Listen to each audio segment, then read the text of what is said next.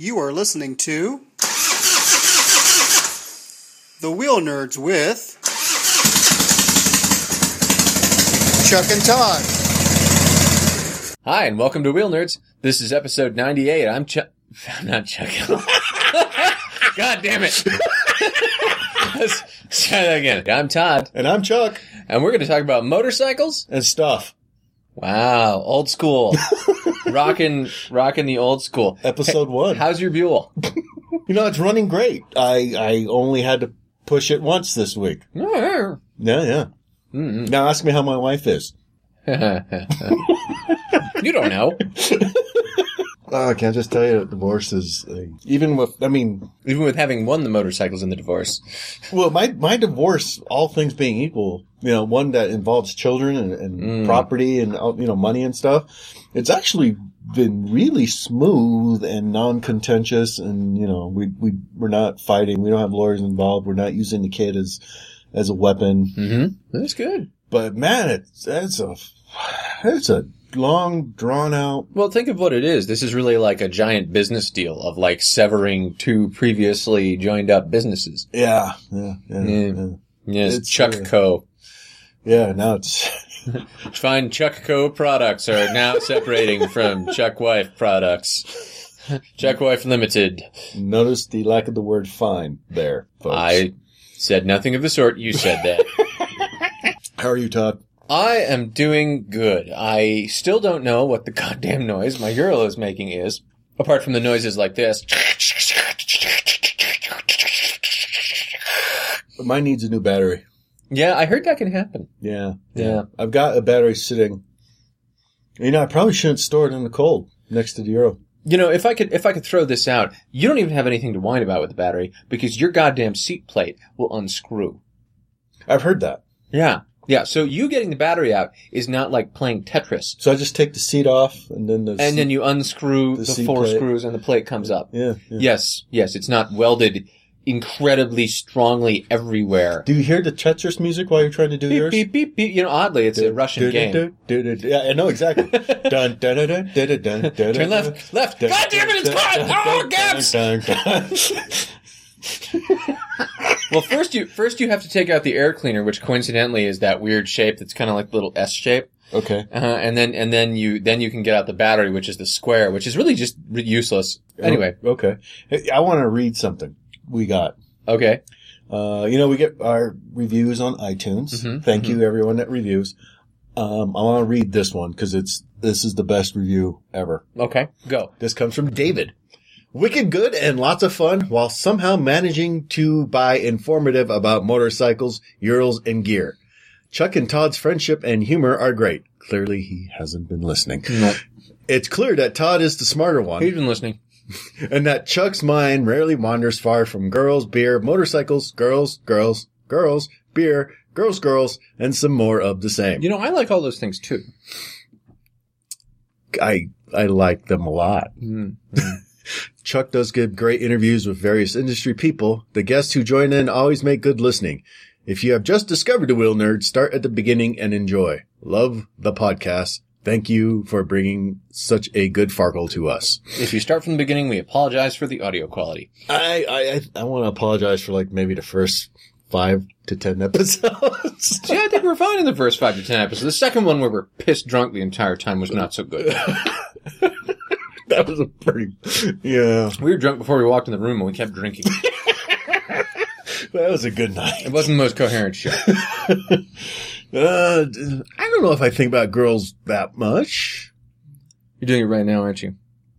No, I'm totally not. There's porn on the other screen across the room. That's not porn. Uh-huh.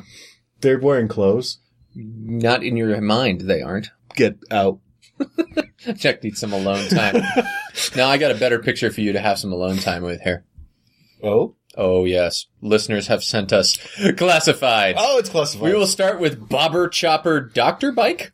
$30. M-Boy. That's good. How nice for you. It is a fun protege. It's an amazing dill and a sweet-looking ride and would love to finish it but need the $sign. Willing to tack, prate, trade, call Moroni. It won't last long. Yes, it is a custom one-of-a-coined rat bike, a.k.a. Frankenstein. It's missed with 1990 YZ80, 1963 Tot Got, and Honda 200cc Honda motor kicker. It well runs good. It doesn't have a motor. It well runs good. The motor must be somewhere else.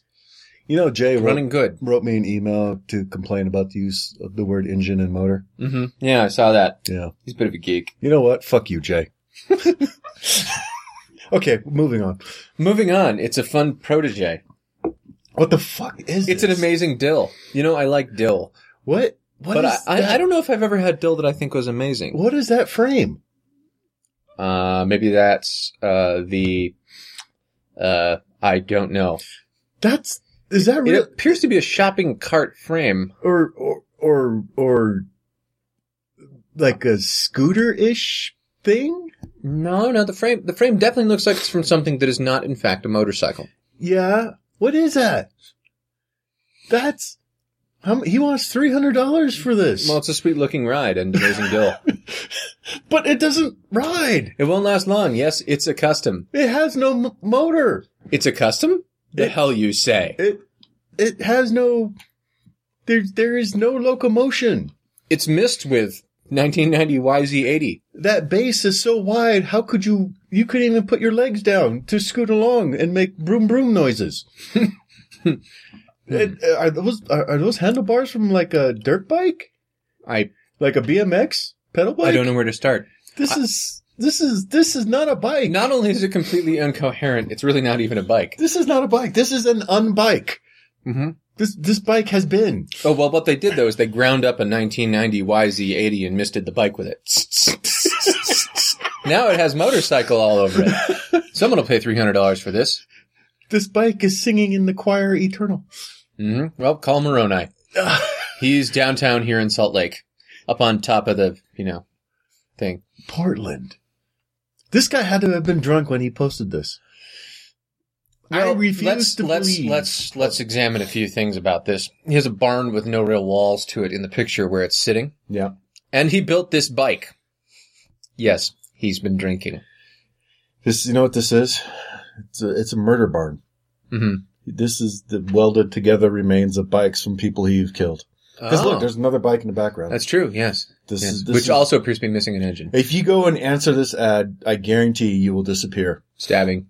Yeah. Stabbity stab. You're going to end up in someone's barbecue. Mm-hmm. Beef jerky, side of the road. Mm-hmm. Why are you salivating? No reason. Oh, God. I wonder if he sells the jerky. Like one of those jerky stands on the side of the road. I've got to go. Next. Oh, look, what? right? It's an 05 Buell Blast. My bike is painted black and has Vance & Hines pipes that sound awesome. I bought it as a winter project bike, but don't ever have time for it anymore. It's the 500cc single-cylinder engine, has around 11,000 miles. It needs a battery, a rear tire, some work on the ignition, so it's not perfect, but it's totally functional and fast for a 500. Salvage title. The headline on it may look a bit odd, but it works. So, this is you are going to need to go look at the picture, and for that I am sorry. It appears to have a muffler that it doesn't belong to welded onto it. The air box, and I say this with quotes around it, appears to be a hunk of metal tube with a filthy vacuum cleaner attachment on the end of it. You know what that looks like? I know exactly what that looks like. What? It looks like a penis. No. It's a penis air cleaner. It sort of looks like a cold air intake off of a car. Actually that would fit, because if we take a look at the headlight that looks weird but will fit, this is a headlight which looks like it's probably 2 feet long. So he has the cold air intake from a car, and he has what appears to be the headlight from one side of the car hanging off the front of the bike. Okay, you know what? Back up. This is laughable. Mm-hmm. But I kind of like the idea of where this is going. Uh-huh. Putting a headlight in a front fender. Yeah. That looks badass. No. Yeah, it looks cool. No. It's future-y. Look at it from the side. Future-y. This is going to show up in some awful Hollywood movie soon, isn't it? It's going to be the bike it's going to be the bike where they get on it and like they start it up and the noise is like, Then There's probably a special effect guy calling him right now. Yeah. I was in the market to movie. How did you make that? Well, what I did was I had an old car, and my friend likes to murder people. so I got some parts. Wow. This. Do you think this guy knows the hot water heater sidecar guy? I think they're friends. They ride in. And if they're not, they should be like pen pals or something. They should be kissing. Mm-hmm. Cause wow. Cause yep. That is the thing. You owe it to yourself to see the picture of the head. You know what my favorite part about the headlight is the more I look at it? Mm. This headlight looks like it's like a headlight from an old grandma car. Uh-huh. Wow, that's just, Ralphie! Where's grandma's headlight? It may look a bit odd, but it works.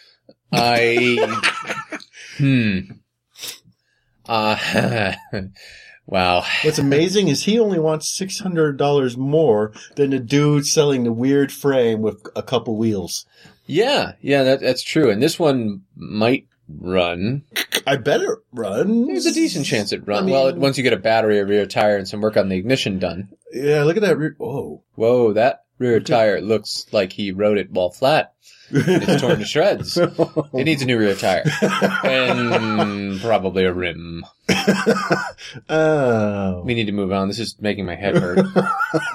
I can't take it anymore. These are good ads. Oh, man. Well, I'd like to say things got weird, but they've been there. 2003 Volkswagen Trike. I can't breathe. For $9,999 will deliver. What the hell? 2003 Volkswagen Trike. All handmade from VW running gear. Been rode by me, the builder, for 10 years. It has a 1600cc dual-port engine, 4-speed transaxle with reverse. Springer front end with 21-inch spoke, front wheel, custom middle flake paint rides. Very good. See over a bunch of things at sketchy sales site. We offer financing and world. You ever suspicious. See that? You ever see that movie from the 80s, Megaforce, with the flying motorcycle? Yeah, this is totally one of the props from that, isn't it? Totally. Yeah. Now, wait a second. 1600cc dual-port engine, 4-speed transaxle with reverse. It really is made from all VW running gear. This is, No, you know what that means? Oh, dear me. Wow. That's a Vanagon engine back there. Wow. Well, I suppose if you took all the weight off, it might get out of its own way. It looks quasi-futuristic. I don't know if he took all the weight off of it. No, never mind. You're right. It has a flame job and a strange seat behind it. So the driver's seat is just a seat, like from a motorcycle, and then there's you're right. That's a passenger seat. It's like a passenger seat, which looks like the most uncomfortable passenger seat ever. What the hell? Words fail me, dude. Is that wow. That is the thing.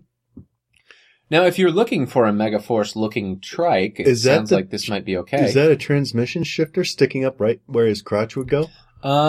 Yes, that is what that is. Yes. You are correct, sir. That is indeed what that is.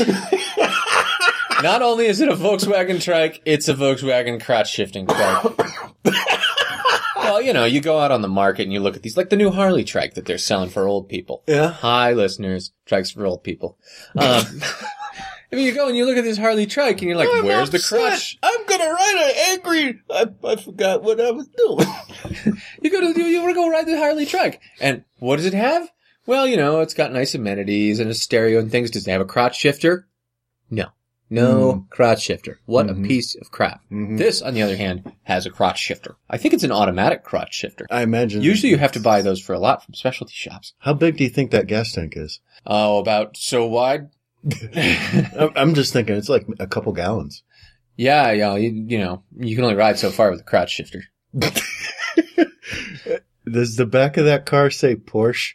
It might. Yes. And I'm sorry, the back of this trike. The back of this thing says Porsche. It says alien spaceship. Is what it says. Oh yeah. No, he appears to have a part of a Porsche.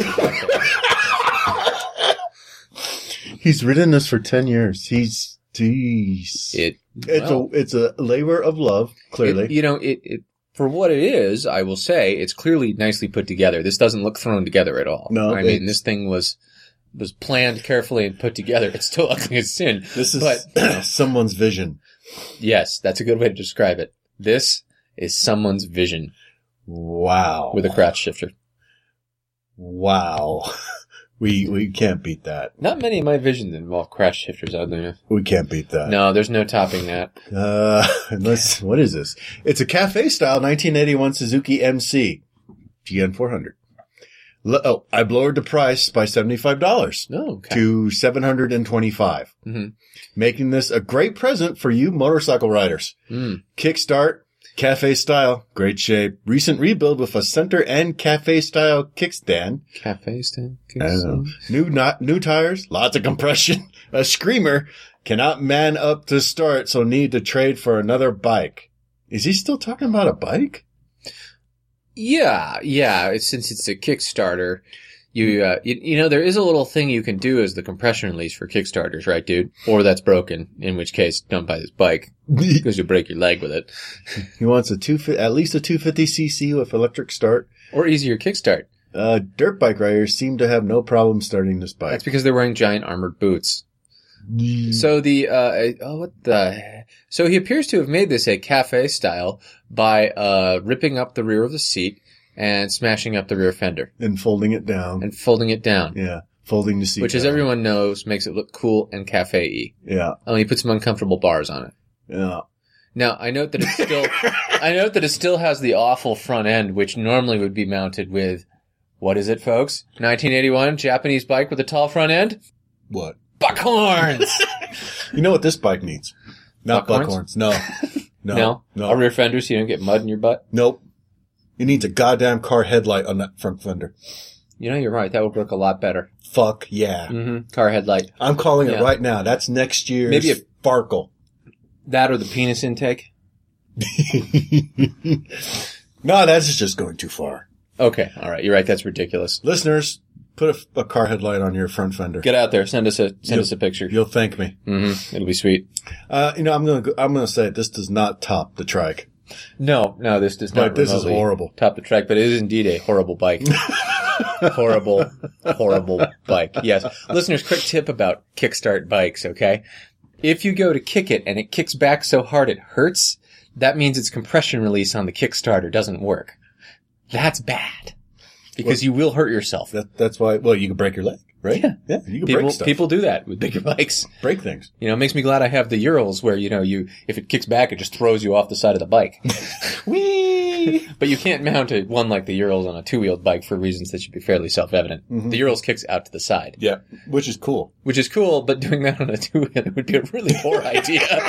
I'm gonna kick this to funk! You know, you say that, but haven't you been reading these ads? You know, you make an excellent point, sir. The dude with the bobber chopper, he would totally do that. Mm-hmm. Yep. Sideways Kickstarter. Yep. Solid. Kick good. Start yes.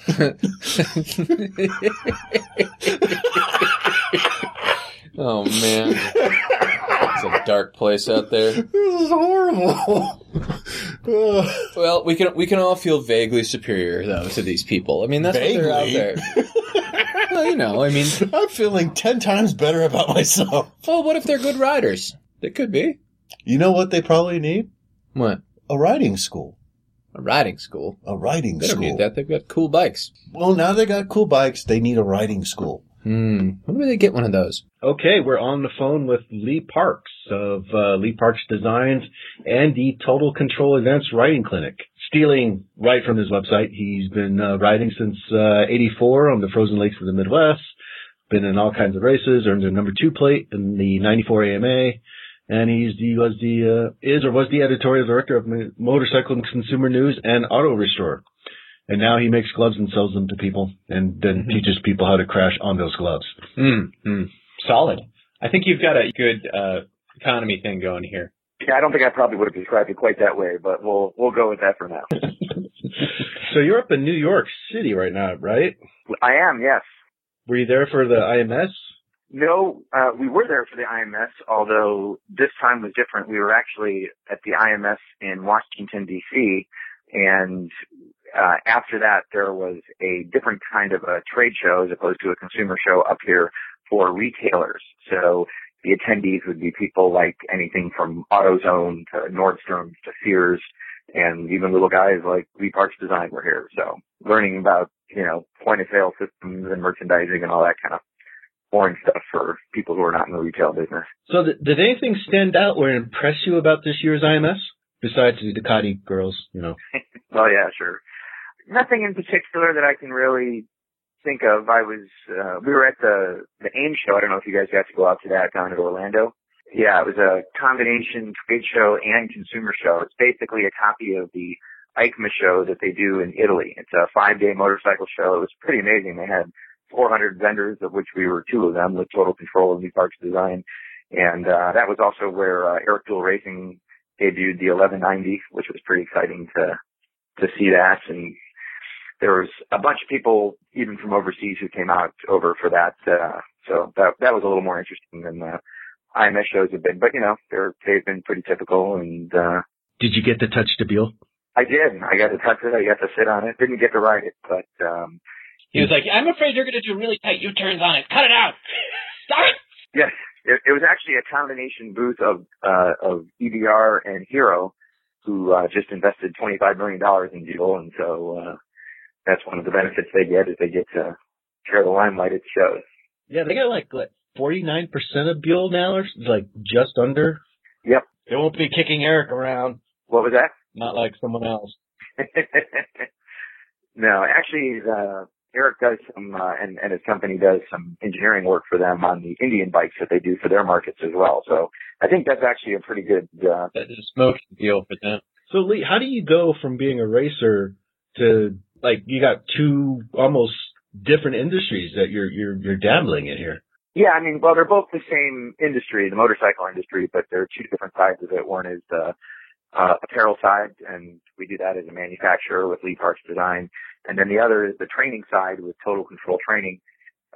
Interestingly, the customers are almost exactly the same. In fact, many people are customers of both companies. So from that perspective, it's nice because they both help promote one another and so forth. But really, it comes down to both the companies come back to when I was editor for Motorcycle Consumer News, which I did for quite a few years back in the 90s.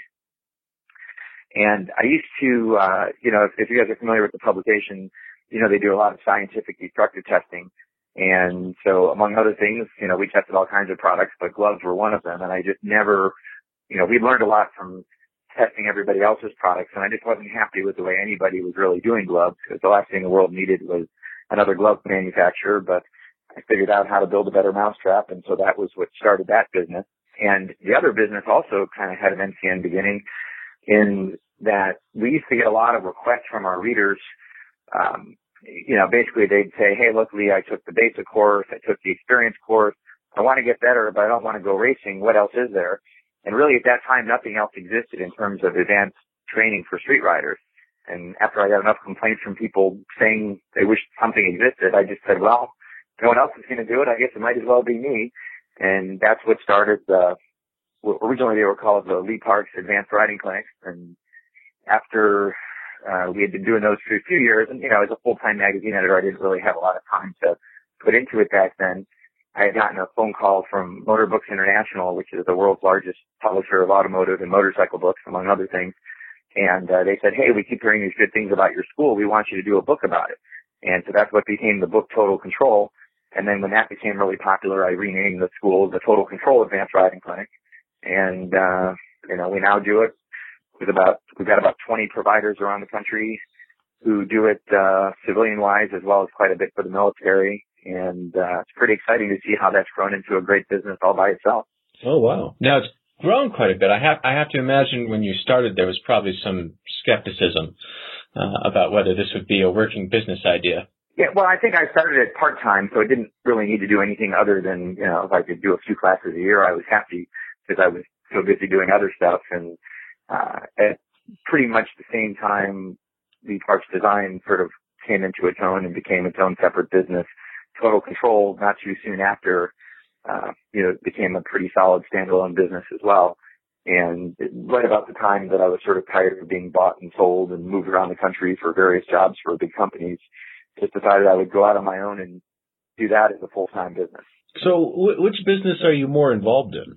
Literally, it's about 50-50. Okay. Are you teaching or just running the school?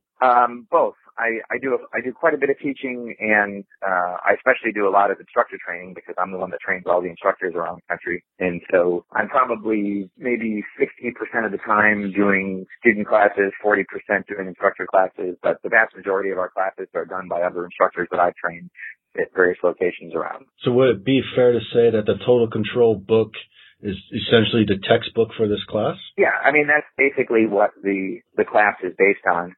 Well, I shouldn't say that. The book was based on the class, and then I did quite a bit of research for the book, which then made it back into a class. And actually, as we speak, I'm working on the second edition of the book, which should be out by next winter. And it'll basically have all the things that we've learned in the last 10 years of teaching these classes. Crashing hurts. Total Control. 2. Control harder. I think that should totally Not be quite, the but title. close enough. Chapter 1. Gas it and pray. Make sure Sally's wearing a thong. There you go. You know, looking at the glove, the first question I want to ask you about your gloves is no armor. I'm used to looking at the off-the-rack gloves. Everyone's got like plastic armor, carbon fiber armor. These don't look like I'm about to, pilot a giant robot, and I don't know how I feel about that. Right. Well, I like to use the armor to punch Todd in the face, for example. right. Well, there's a few things to say about that. Here, I can show you right now. Do you want to see? I can show you. I can totally demonstrate this. Focus check. Glove technology. First of all, you've got everything from people who don't wear gloves to people who wear things that look like RoboCop and everything in between. So really, if you look at how most people crash, when most people crash their motorcycle, what do? They brace their fall by putting their hands down to help stop them. And it's actually a fairly rare injury to see an impact injury from the back of your hand because, like I said, most people put their hands down. And not that armor's bad. And, we're actually working on a couple of ways to try to incorporate armor into one of the gloves that we got. But realistically, most of the hand injuries that you see are from abrasion, either because they wore through the material or because one of the seams opened up. And so what's really most important in terms of having good hand protection is a really strong material and really strong seams. And as we found, the fewer seams, the better, because every seam is a potential failure point.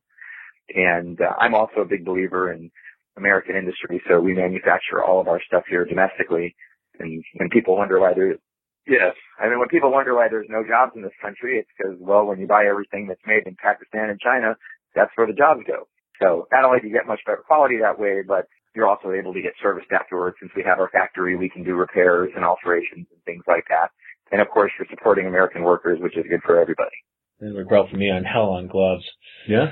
Actually, I did have a question about that. You see, there's all these exotic leathers that keep showing up. It's got ray skin on it. Kangaroo skin is the one that shows up all the time. Held talks that one up. My Held's actually developed a hole in the kangaroo skin, which is so strong. But there's also like the elk skin, the cowhide, the deer. Why do you choose deer versus others? How do you go out and poke animals with things? Please say yes. Back when I was at MCN, we did a lot of real scientific destructive testing of all the different types of hides. And in any kind of hide, the thicker it is, the stronger it's going to be, obviously.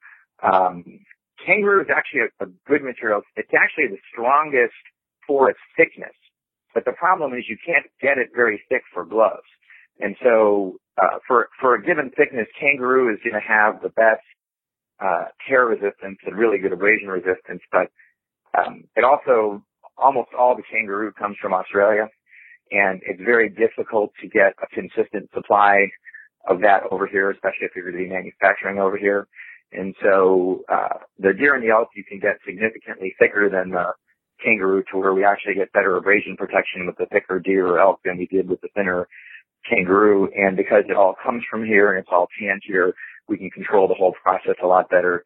And it keeps it an all-American product, which, like I said, is something I also enjoy doing. When he says they source it here, what he means is they drive around in a pickup truck at night. Look, there's really fast. Come on! Oop. Now we can fill an order.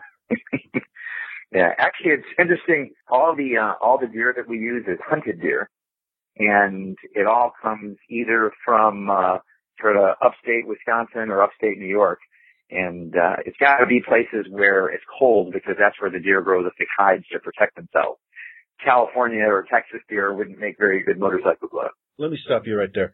You're saying the best deer come from upstate New York, right? For making gloves, in terms of the hides. Right. I bet they're running around the campus of my old college. Where you are right now? I'm in Manhattan right now. So we're in lower New York right now. We're in New York City. You're renting a pickup to go upstate, aren't you? You and your buddies, you're going to get a 12-pack of beer and you're going to get some shotguns. You don't need a shotgun if you have the pickup. That's true. You're there on, that's your trade show. You're there to collect deer. Yeah, actually it's, nobody kills deer for the hides. They kill them for the meat. And the hide is just a byproduct, which they sell to the cannery, and then we buy them, once they've been tanned from the cannery.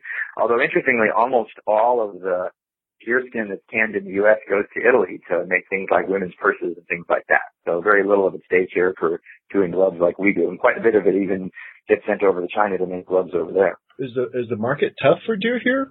I mean, or for you to get your supply? It is if we don't plan ahead. So at the beginning of the year, the canneries that we use always try to prefer domestic producers like us. So we'll tell them how much we think we're going to need, and they'll put that aside for us. And then whatever's left over is what they'll sell overseas. So so far we've been okay. I guess if I was the biggest manufacturer in the world, we probably would have supply issues. But for the size that we are and being able to predict with reasonable accuracy about what we think we're going to do, then we should generally be okay. I want some of these gloves now. Yeah, me too. Wow. They're even the color I like. Yeah. What, yellow? Yeah, well, have you seen my elkskin gloves? With any garment, jacket, pants, boots, helmet, gloves, doesn't matter. You always want to strive for what we call transparency. In other words, when you put it on, you don't want to notice it at all. There's a famous quote from a Taoist philosopher named Zhuangzi who said, "When the shoe fits, the foot is forgotten." And that's kind of how you want all your protective gear to be. When you're wearing it, you want to notice it because you don't notice it. It should just be very sort of transparent and natural. And that's one of the things that we get a lot from people who own our gloves is that they love how they don't even feel like they're wearing gloves when they've got them on. Mm-hmm. I've been looking for transparent pants for years. Thank God he hasn't found them. Oh, you're out of Victorville, huh? Or the Lee Parks Design is out of Victorville? Oh, wow. I thought it was all just retired people in Victorville. No. You ever go on that giant swing thing? Right. I never have, but I'm not much for roller coasters or big swingy things or anything like that. So, I see it all the time, but I've never actually done that myself. But you're an advanced rider. He likes to be nice and planted on the ground, seconds away from death, as opposed to flying through the air seconds. Exactly. I prefer to do my flying on the ground. That's for sure. Is the Korean barbecue buffet there any good? It's awesome. Oh my God! It's actually. You're speaking a different language. It's not a buffet, but it's a great Korean barbecue place out there. Yeah. I drive by all the time. Yeah. I'm just curious. Okay. I like to eat. I know. Yeah. No, absolutely. And I can tell you, we traveled all over the world, including the Far East, and that place is as good as any Korean place we've been to anywhere. Well done. See? I'm glad I asked. You heard it here from Lee Parks. Riding instructor, safety equipment maker, and purveyor Korean barbecue. Stop picking on me. So, talk to us about the class. Who comes to your class? So it's interesting. We get a pretty wide cross-section of people, but the fat part of the bell curve is sort of middle-aged sport touring guys. Did you just say fat? You just described him as the fat part. No, I didn't say fat. I like to learn. I want to learn how to ride my bike better. But the reason I say it's interesting is because I'm very involved in a lot of sort of state motorcycle program issues when we do the State Motorcycle Safety Administrators Conference and so forth. And the people that take our class are exactly the kind of smart, low-risk people that are not the ones that are going to be killing themselves anyway. And so the real question all of us in the motorcycle training business have is, we're all preaching to the choir. The kind of people that sign up for our courses are already the low-risk people. It's how do we reach the guys that wouldn't otherwise sign up for motorcycle schools? And that's one of the areas that we've been really successful in with the military. We do quite a bit of business with the military in general, although the Marines specifically. And as Ailey could put it, they're voluntold to be there.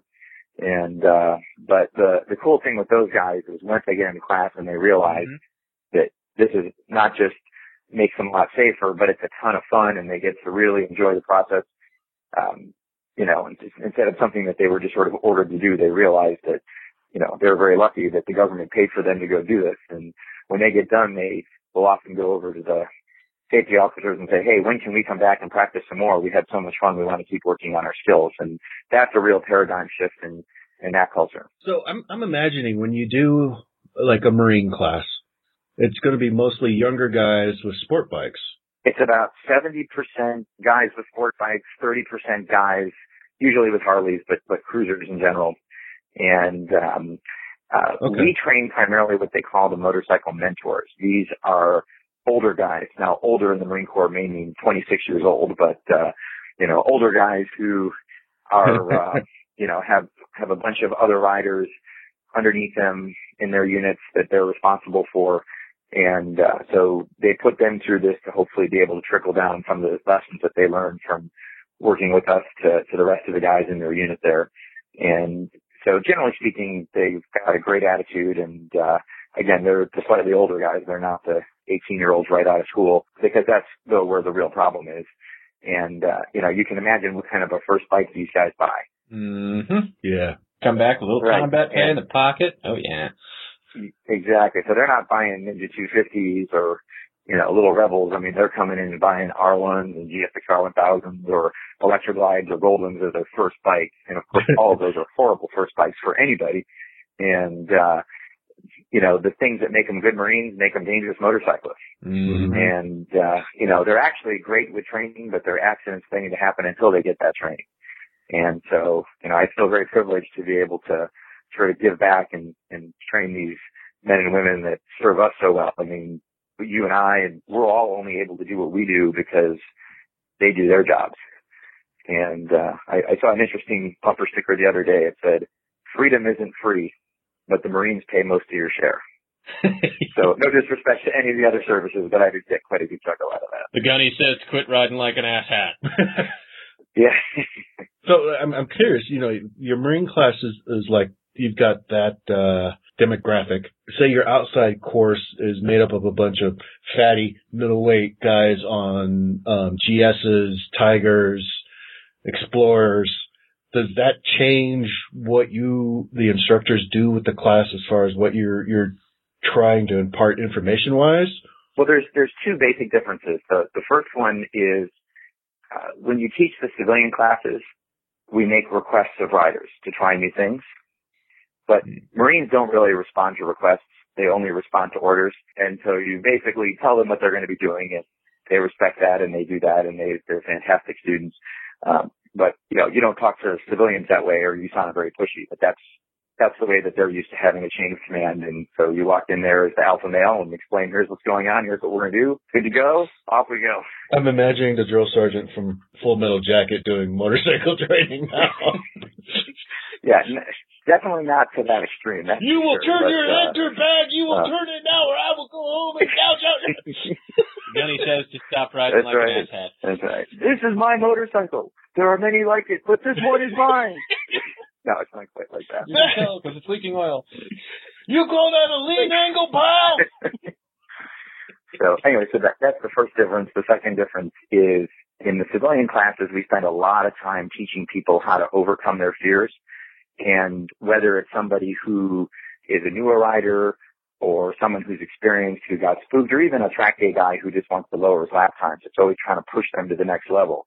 But the Marines come in and they already have no fear. So it's almost the opposite. We have to really just sort of slow them down and get them to start riding within their ability level, because fear is not an issue for those guys.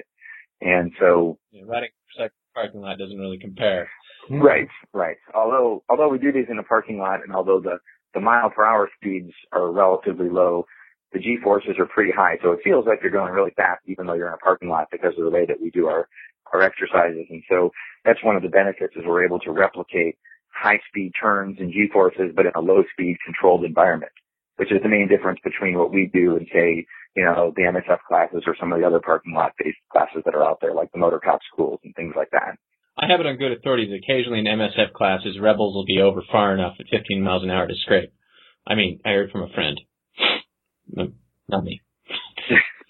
You would be amazed what you could do on a Rebel in a parking lot with the right skill. No, I wouldn't, because I've seen a student do a 360 Rebel power slide. Nice. So, On purpose? no. No, I'm pretty sure she didn't do that on purpose. Well, just to sort of see what was possible, and I don't recommend this or have anyone ever try this, but just to see if it was possible, I did once take a GZ250, and within the little U-turn box that the MSF has in the basic class, was able to do sort of a figure eight, dragging my knees in both directions without breaking the line.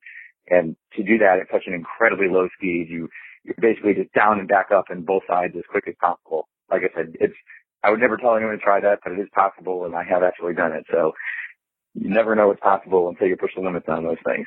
Wheel Nerds listeners are taking notes as we speak. I know what I'm going to do. Here, hold my beer. Yes, don't try that at home, kids. Would you categorize the class as more of a street-oriented or track-oriented? Well, everything that we do is related to the street, but I'd say 90% of what we do also works on the track, but it's not a track-only class. So anyone that's a track guy, either a racer or just likes to do track days, would certainly be able to lower their lap times and would learn a ton of stuff that they're not going to learn in any of the track schools in terms of technique-wise. Obviously, the speeds are going to be much lower, which is part of why you're able to learn the technique so much faster.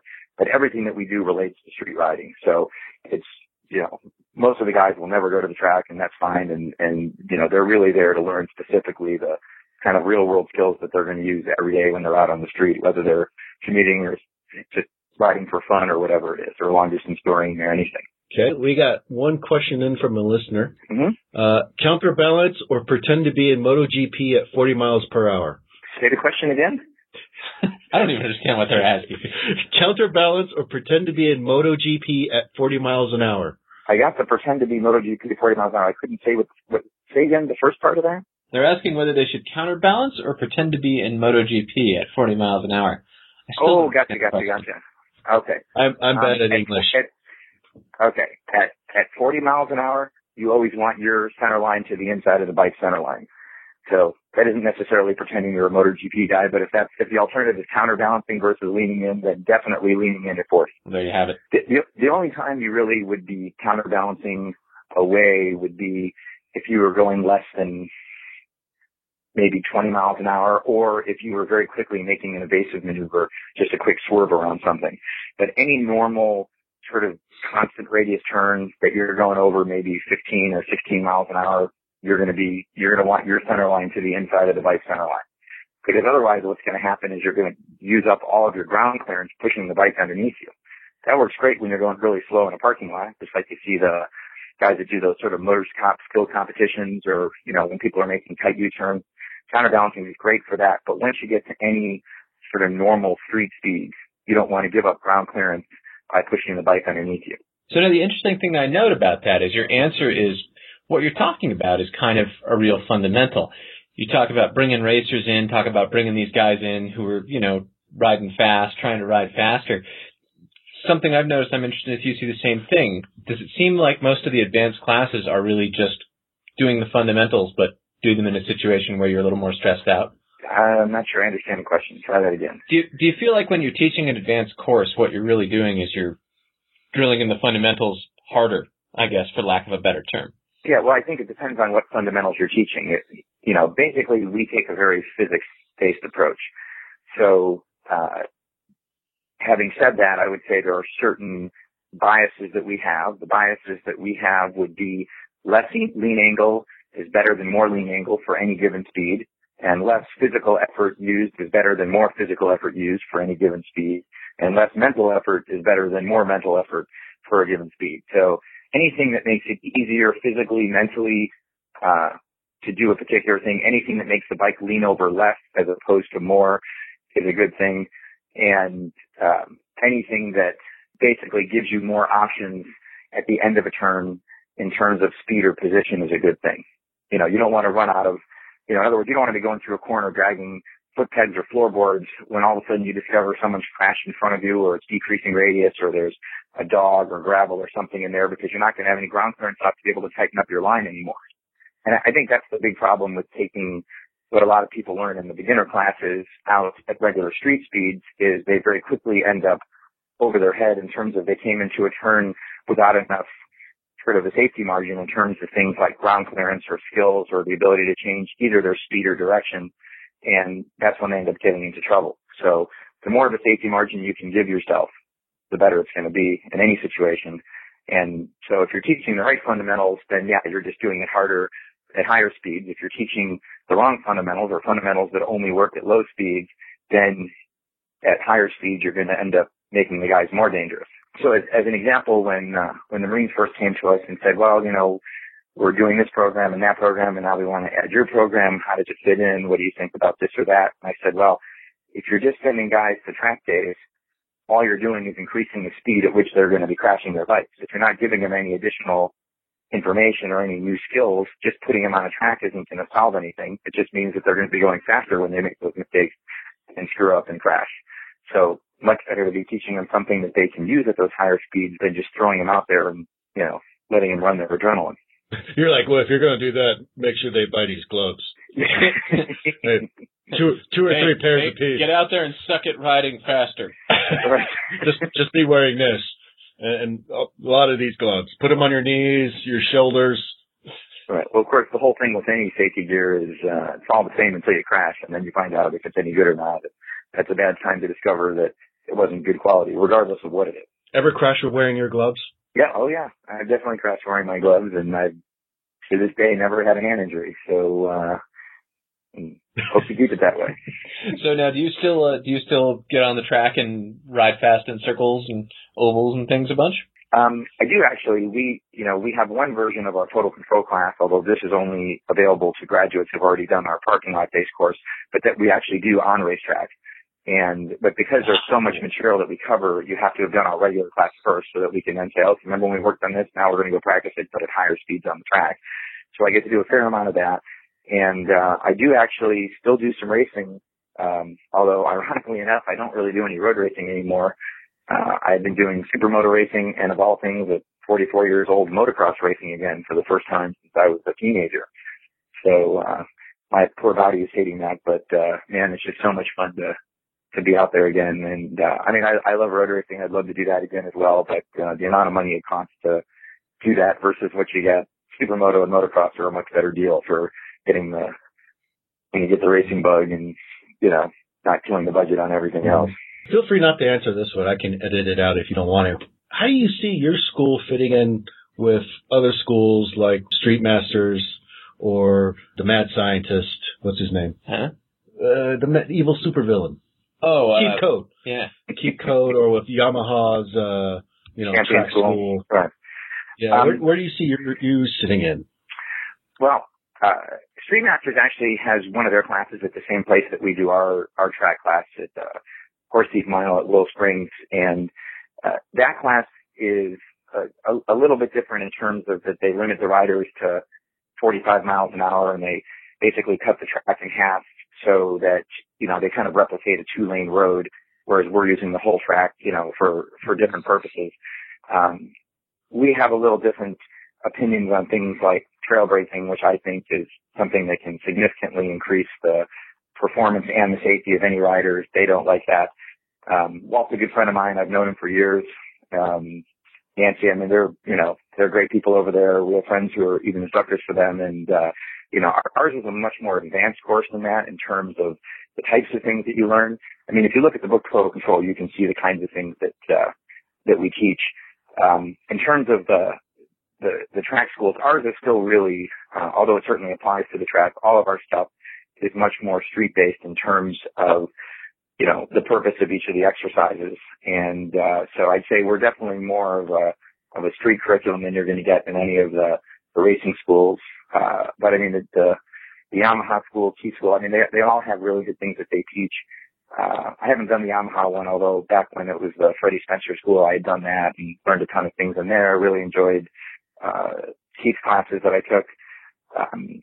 I have the benefit, of course, of sort of benchmarking against those, and having done all those before we did ours, we were able to sort of fill in the gaps with the areas that I thought were missing. But both of those, as just two examples, I think have a lot of value, and I recommend both of those to our students when they ask, well, what else should I do, or what else do you like? Some of the places that are just sort of track days that also have training, I don't think they offer near the level of sophistication in their curriculum that the other ones that we've mentioned do. But of course, anytime you're working on your riding, for the purpose of working on your riding, you're going to get better. And so I highly encourage people, anytime that they, whether it's just taking a track day or taking one of any of the schools that you just mentioned, you know, as soon as you stop learning, that's when you need to stop riding a motorcycle. And all of us, including those of us who teach, you know, we're always trying to get better as well. And, you know, in fact, I just took a motocross school for the first time this year, the Moto North 1 course out in North Carolina, and I had a great time with that. And that was a very different kind of riding than the stuff that we teach or any of the other schools teach. And, you know, it's not, Mark Brown, who owns that school, said it best. He said, this isn't the best way. This isn't the worst way, because this is a way, and other places have other ways to learn. And the idea is to put as many tools in your toolbox as possible, so that when you're riding your bike out on the road or out on the track, you've got as many options as possible to get yourself out of trouble or just go have some fun. And so I think it's really important that everybody keep doing that. I think a lot of the schools stop taking other people's classes once they think they have the answer and they know it all, and that sort of limits them in terms of what they can provide to new students. So it's always interesting to ask other instructors what classes they have done recently. And if the answer is, I haven't taken any classes in 10 years, well, you know, they're going to be inherently limited in terms of what they can offer. And new people are always coming up with new ideas. And, you know, I encourage people to take multiple schools from different places, because if you even get one thing out of it that helps you, quite frankly, that would worth the cost of the whole course. What's the last class you've taken, Lee? Like I said, I just took that precision maneuvering class a few months ago out in North Carolina. Yeah, the top class. Yeah. And I also took the Star School recently. I did some of the Moto Ventures off-road work with Gary LaPlante recently. So I did 3 schools in the last year, and you know, enjoyed something out of all those things. And when you go sign up, do you use like a fake name, like Carlos Danger or something? I'm totally not Chief Code.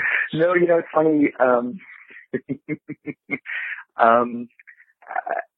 You know, I try to be respectful. Whenever I take someone else's class, I act the way I would want a student to be acting in my class.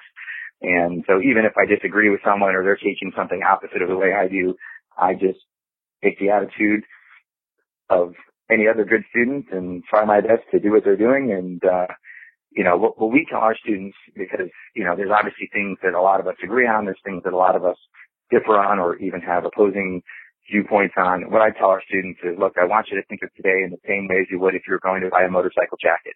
You'd go to a bunch of different dealerships, try on all the different jackets, see which one fits you the best. Just because you try it on doesn't mean you have to buy it, but we expect you to try on all the techniques just like they're taught and demonstrated. And we have everybody agree to that as a promise that they're willing to make. And that way, everybody gives it a shot. And if they don't like it, they don't have to do it when they leave, but it gives them the chance to actually test it out and see if it works for them. I'm trying to extend that metaphor to, and then you buy the jacket that matches the color of your bike anyway. Yeah, I tried to use the motorcycle jacket metaphor on girls I was dating, but they didn't like it. Mm-hmm. I mean, you got to try them out. Right. Well, you know, I'm sure you guys get this question all the time. They'll go, oh, well, who makes the best bike, or what's the best bike? That's like saying who's the prettiest girl, right? The one you're riding at the time. Right. Wait, which question was that? Well, the one I stole. Right. I mean, quite frankly, with, you know, any of the Japanese brands, most of the Italian brands, British brands, I mean, you know, they don't really make bad bikes like they used to back in the day. And so what I always tell people is, what good dealers do you have nearby? Well, no, but which one is the best? I go, listen to my question. What good dealers? Because if you may have the best bike in the world, but if you have a really crappy dealer, the ownership experience of having that bike is going to be really terrible. And no matter how good the bike is, because if you can't get parts or you can't get service, you're not going to enjoy owning that motorcycle. And since there's so many good bikes to choose from, you know, always start with the dealers that you have nearby that you like, that are going to service you and take care of you, and then decide, you know, do they have any of the bikes that will meet your needs. Lee, anything new that's coming up soon you want to plug? Well, we've got, you know, in addition to the total control courses that we have all over the country, we've got also a version of the class now that we have a few more locations next year just for dual sport or supermoto type bikes. So it's going to be part on-road and part off-road. We also are going to be debuting our new beginner course this year. And so this will be the first sort of alternative to the Motorcycle Safety Foundation or the Team Oregon, Team Idaho, or Idaho Star programs that they have in those two that are kind of limited to those two states. That'll be available to people on a national level. And we're going through the process now to have it meet the NHTSA national standards. And there's a lot of exciting stuff in there. Again, just like with our advanced courses, we were able to benchmark against all the existing things that were already there. And if we couldn't build a better mousetrap, we wouldn't have done it. And so there's a lot of really cool new things that are going to be revolutionary in terms of beginner rider training. A lot of the stuff that we've learned in the advanced courses, some of it simplified, obviously, because they're newer riders. We've got a very cool new sort of cornering process that's going to be going through. And, we do probably about 15 events a year, consumer events. And we've got those listed on the Leaf Parks Design website. So if you ever want to stop by and see some of the products we've got or ask us questions about the schools, get a book autograph, whatever it is, we're always happy to spend as much time as people need getting them fitted up or answering questions. And, sometimes I think people may just buy a pair of gloves or buy a book just so they can spend 10, 20 minutes grilling me on, well, what about this thing or what about that thing?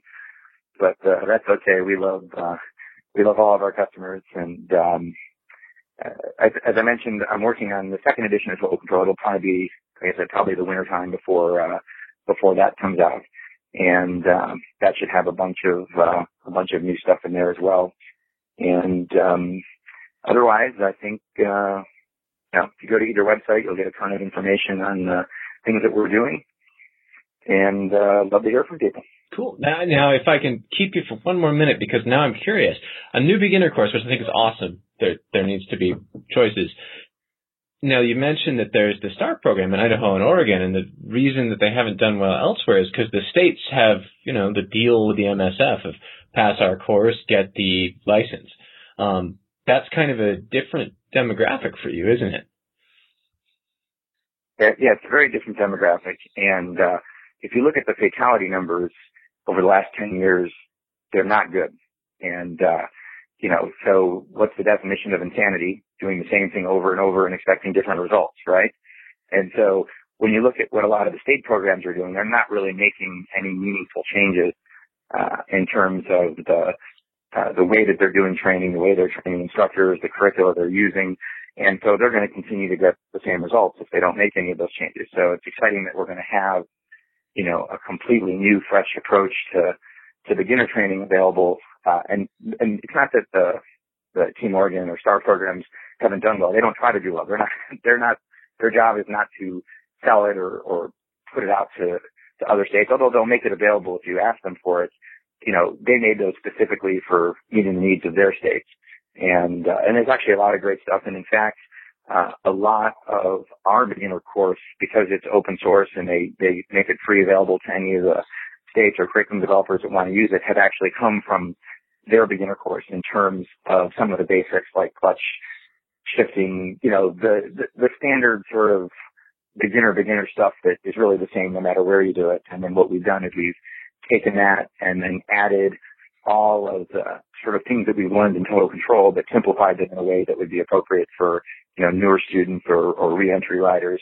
And so it really kind of gives you the best of both worlds. The stuff that wasn't broke, we didn't change, and the stuff that had an area for improvement or where we thought we could add something new to the dialogue, we did. And, it's, as you said, it's for the first time going to really give states a choice, because even in Oregon and Idaho, they don't have any choice. They just run that program. And so this will finally give different states or different sites or locations the ability to offer multiple programs. It's interesting in the automotive training world, every school basically has its own curriculum. So if you go to take car driving school, you could have 50 choices available to you. But in most states, you have a choice of one, whether it's the MSF or the Oregon or the Idaho programs. It's still a choice of one, which is really no choice at all. So that's really what we're trying to do. We're not trying to replace anything or change everybody over. We're just trying to offer an alternative. And it's going to be a more premium alternative. It's going to cost a little more, and it's going to require a little bit, significantly more instructor training and better quality instructors, because that's how you get better students, is by having better instructors who are better trained with a more sophisticated curriculum. And so that's what we're trying to do, is just offer a premium alternative. It's, like I said, it's not to try to replace everything or be the do-all end-all to that. And just like when you buy different motorcycles, you've got different price points. You know, you can buy a Suzuki DR650 or you could buy a BMW GS1200. They both kind of do the same job, but, you know, one's a lot more expensive than the other, and neither one is going to meet the needs of all the riders, just like no one rider training curriculum is going to meet the needs of all riders. And so we're just trying to put something out there that's new and a little more sophisticated and advanced in terms of how it does its training and what it teaches, you know, to give people an alternative who are interested in that. Cool. So check out all Lee's stuff on Lee Parks Design and look for his revolutionary new training program for beginners, including the completely revolutionary Just Dump the Clutch, It'll Be Fine technique. It's totalcontroltraining.net and leeparksdesign.com. Those are the two websites. We'll have them we'll have the links in the show notes. For that dual sport class, you got to call it Total Adventure Riding Clinic. It's actually called the Supermoto Clinic, the Total Control Supermoto Clinic. So it's really a course. It needs to be called Adventure. You've got to put the word adventure in it, Lee, or you won't sell it to the dual sport audience. All right. His story checks out. I will definitely take that under advisement. I think he just told me this. That was one of the best blow-offs we've ever had. Thanks so much for being on with us, Lee. All right. It's my pleasure. Thanks a lot, guys. I've been enjoying listening to the shows here, and hopefully this will be another good one for you. All right, Lee Parks. What do you think about that last part as far as having an alternative to beginning riding? It's about friggin' time. Mm-hmm. I mean, the MSF has been, you know, telling us their coaches about this great new program they've got coming with the test. I have reservations. But they've been telling us about this and how great it's going to be, and it's, you know, it's going to rip your pants off and all this, and then they can't launch the damn thing. Oh, we're going 2 years now for the 2013. The 2013 program is starting to look like it might show up in 2015. You know, what's going on? Do you know? I have no idea. I'm assuming that they're, you know, still testing it out and they're getting feedback and working on it. But, you know, it's like, come on, guys. Huh. I mean, the things they talk about sound great. More talk about situational awareness? Yes, good. Very good. Life-saving good. But, you know, they're kind of dragging their feet.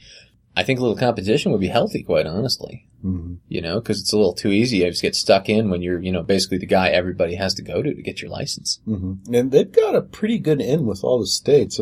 Yeah.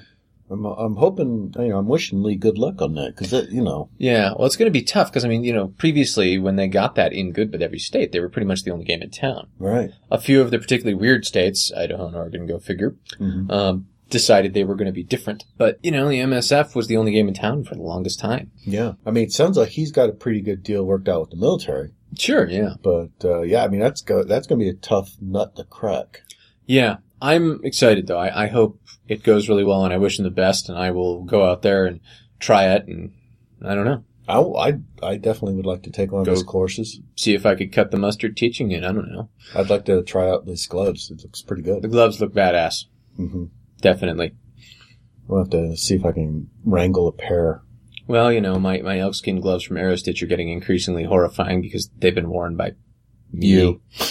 But you still love them, right? I mean, I still love them. I tell you what, man, the full leather glove that's not like little bits of leather stitched together. It's like a big hunk of leather with very few seams in it. Yeah. Oh my God, it's so good. And yours doesn't have armor either, right? No, it's just got the gel over the knuckles. Although he makes a good point. It's actually got gel in the palm too. Mm-hmm. But he makes a good point is how often do you hit your knuckles on things when you're crashing? Well, when you're crashing. But when you're saving women from a group of Hell's Angels, I mean, that's my Sunday. Sure. Okay. In which case, yeah, a little bit of good, you know. I mean, have you seen me flexing and stuff? Yeah. I've been working out. Yeah, you do it an awful lot. Yeah. You can give yourself a hernia that way. You know, you're reaching an age where you know, Chuck, you're reaching an age where you're the target market. For what? Well, Lee was talking about middle-aged guys on adventure bikes and sport tours. In the fat part of the bell curve. Uh-huh. Chuck, you are the fat part of the bell curve. What happens if I show up on a Euro? Then everybody just goes, huh? Show me how to lean. I still want to. I'm leaned all the way over. I still want to take one of our Urals out on the track and just rail it. What's the technique around the corners? Never get off the gas ever. And by rail it, you mean go possibly 70? And if you miss the corner, who cares? Never get off the gas ever. Take it right into the gravel. Right through the gravel, through the photographer. He's coming right for me. This track needs more turns. Look out. Bump, bump. What was that? I don't know. It felt like a sport bike. No, I don't see that happening. When I see happening, you're like, slow down, you hooligans. Damn kids. Stop that. That's when you need the glove with the armor in the back of your knuckles, so you can just stick it out for the left turn. Bash them. That's what you get. You with your 165 miles an hour. 0 to 60 true. Duh. Just you wait, motherfuckers. The front straight is coming. I'm gonna hit 70. God damn it, monkey duck. You're creating too much drag. Who said you could have 2 pillows? Get off the bike, run, and catch up with One of the cushions. Throw out one of the cushions. Just start throwing stuff at the sidecar. Pots and pans. We just load up the sidecar with as much random shit as we can find. Wait, back up.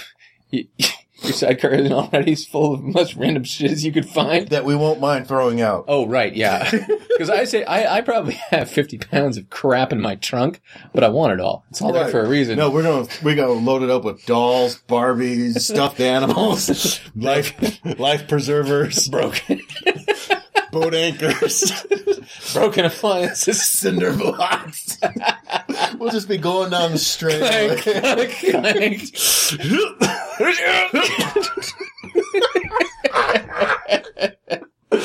Sport track bikes weaving in and out.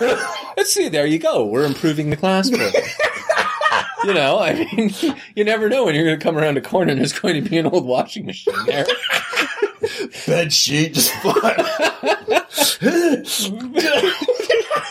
Well, you know what always happens there is that, well, it's a known fact that I know how this works. They ride around the corner and look at the bed sheet over their head. Instantly the crazy music starts playing and they start doing all these crazy things in fast motion, like riding through buildings, and then like all the naked girls are chasing them. And yeah, exactly.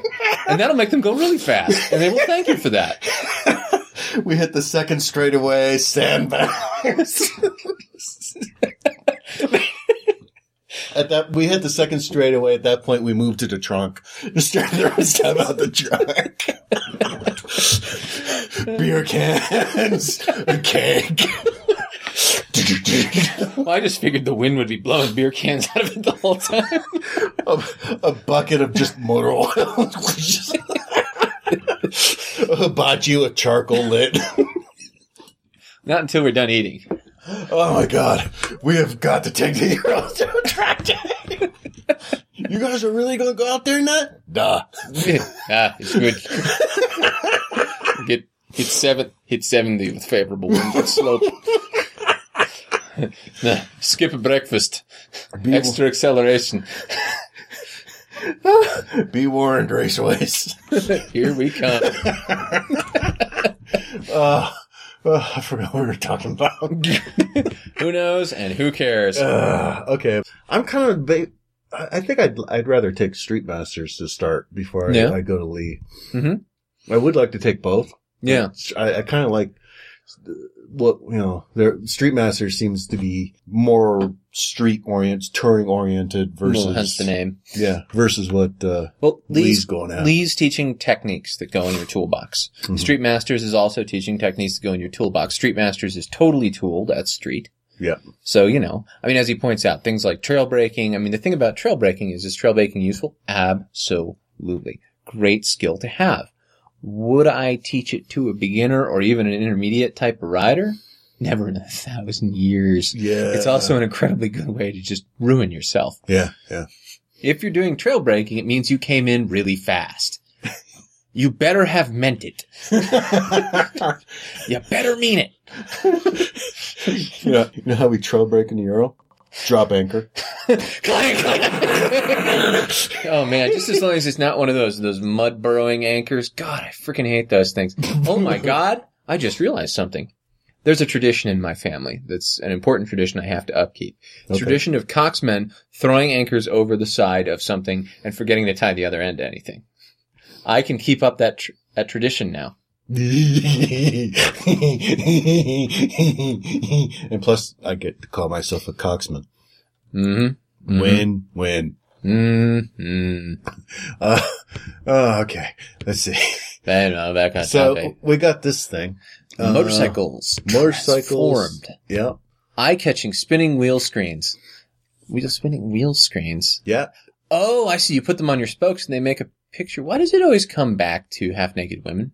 Well, it is. It's from a Thailand design firm. Uh-huh. So they're Okay. Asian people. So clearly, Clearly, there must be half-naked white women on their wheels. I'm thinking that's a girl. That's a dude in drag. Also possible. He's pulling it off well. But look at it. It's like this LED thingy. I'd do it in a heartbeat. I would totally do it. What would you put on your wheels? The Wheel Nerds logo. Yes, that would be badass.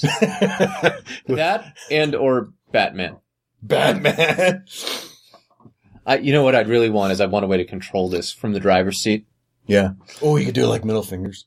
Yeah, middle fingers, Batman, Wheel Nerds logo, Your phone number. happy face. Call me. Yeah, I like it.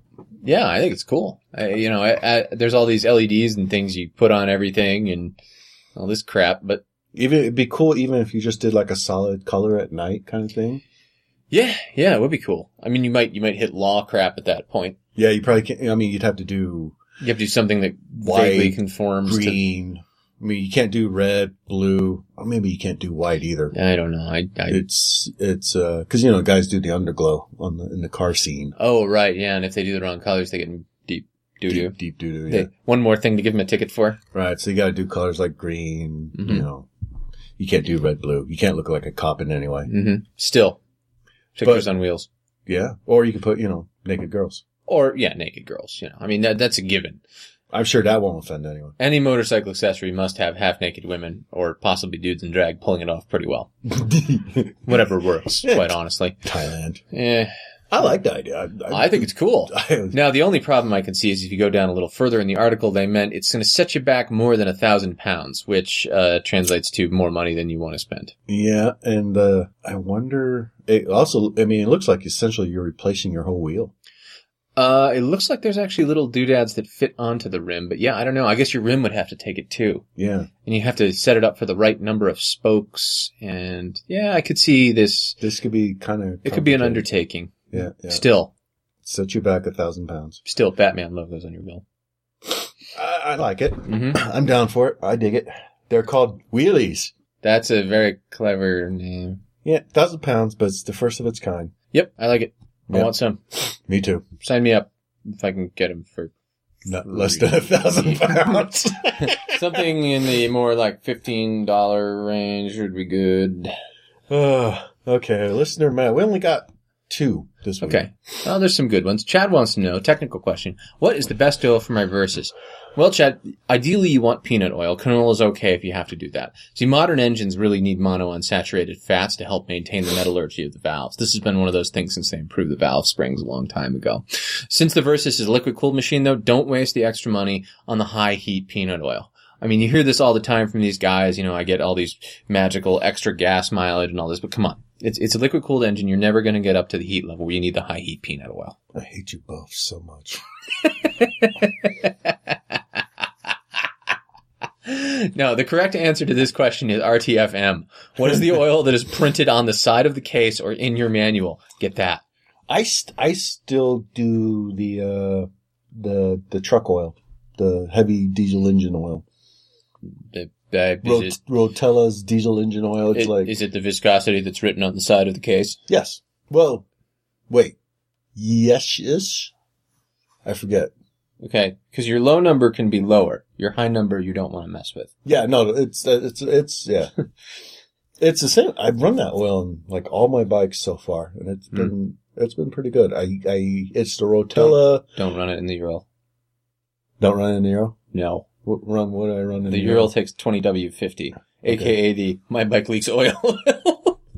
My old shitty truck leaks oil. Do not, under any circumstances, put anything else in the Ural. Most of my bikes take 10W40 with modern engines, so. It's one of these, it's Rotello's heavy duty engine oil. Heavy duty engine oil. How often do you change it? Every 4,000 miles. Mm, yeah. Putting a lot of heavy duty on that. Can you hear me speaking in your father's voice yet? That's stupid. No. Why would you do that? What a waste of money. He actually said to do it because it was cheaper to buy it this way. Oh, okay. This stuff's relatively cheap because you buy it in truck size things. Yeah. Fair enough. Yeah. I have no opinion other than RTFM. And don't buy the high heat peanut oil. I like the oil from Alberto's. Mm-hmm. It smells good. Mm. Zach writes, fuck Todd all the way. And by the way, fuck Chad too. I think you're reading a lot. Jay, if you're reading, Jay, if you're listening, fuck you too. Thanks, Zach. You're reading a lot of subtext into Zach's letter here. Have I mentioned fuck you, Todd? Came up. Zach writes, actually, I'm still loving the show. I've not missed an episode. Keep up the great work. I've asked this question in an email to The Pace, and they haven't responded yet. So I think you guys should compete with them to see who gives the most helpful answer.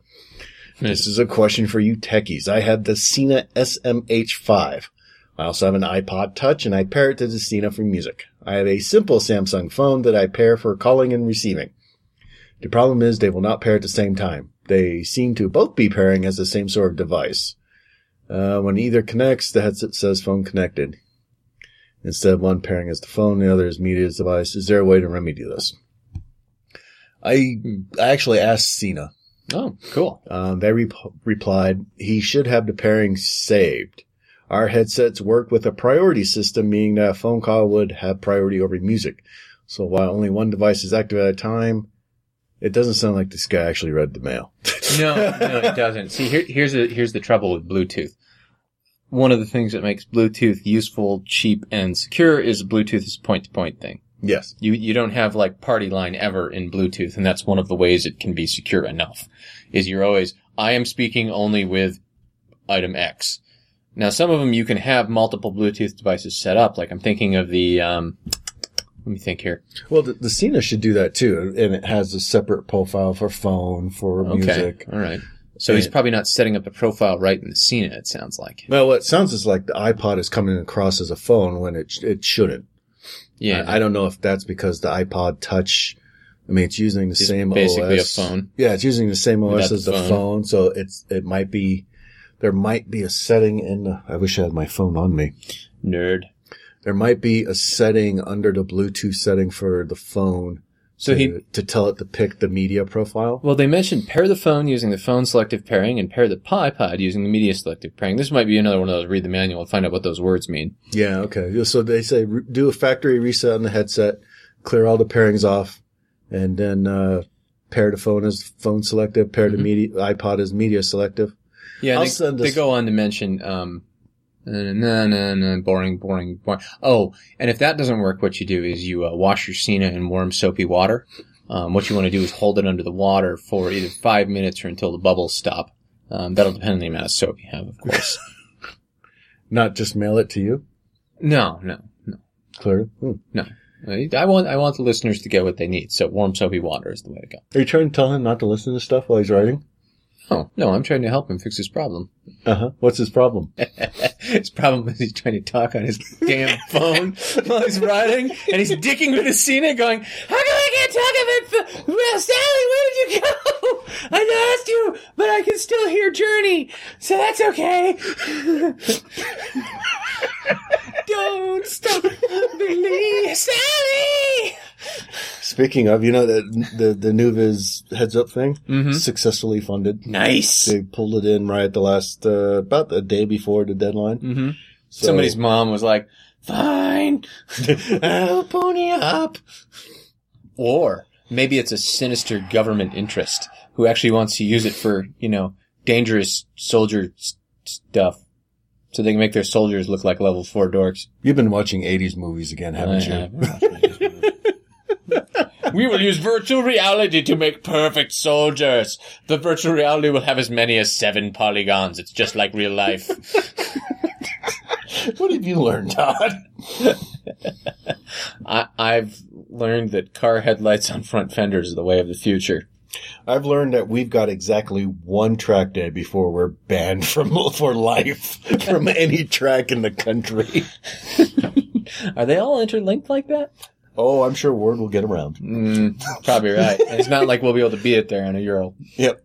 And, especially once we lay down that oil slick and light it on fire. And that's all we got time for this week. Until next time, I'm Todd. And I'm Chuck. Ride safe, everyone. We'll see you next week. If you listen to us on iTunes, please write a review for us so that we can get some more exposure and hits. Thanks. If you like this podcast, you can find more like it at wheelnerds.com. This has been a Wheel Nerds production, all rights reserved. Readings from other sources are the property of their respective owners and are used with satirical intent.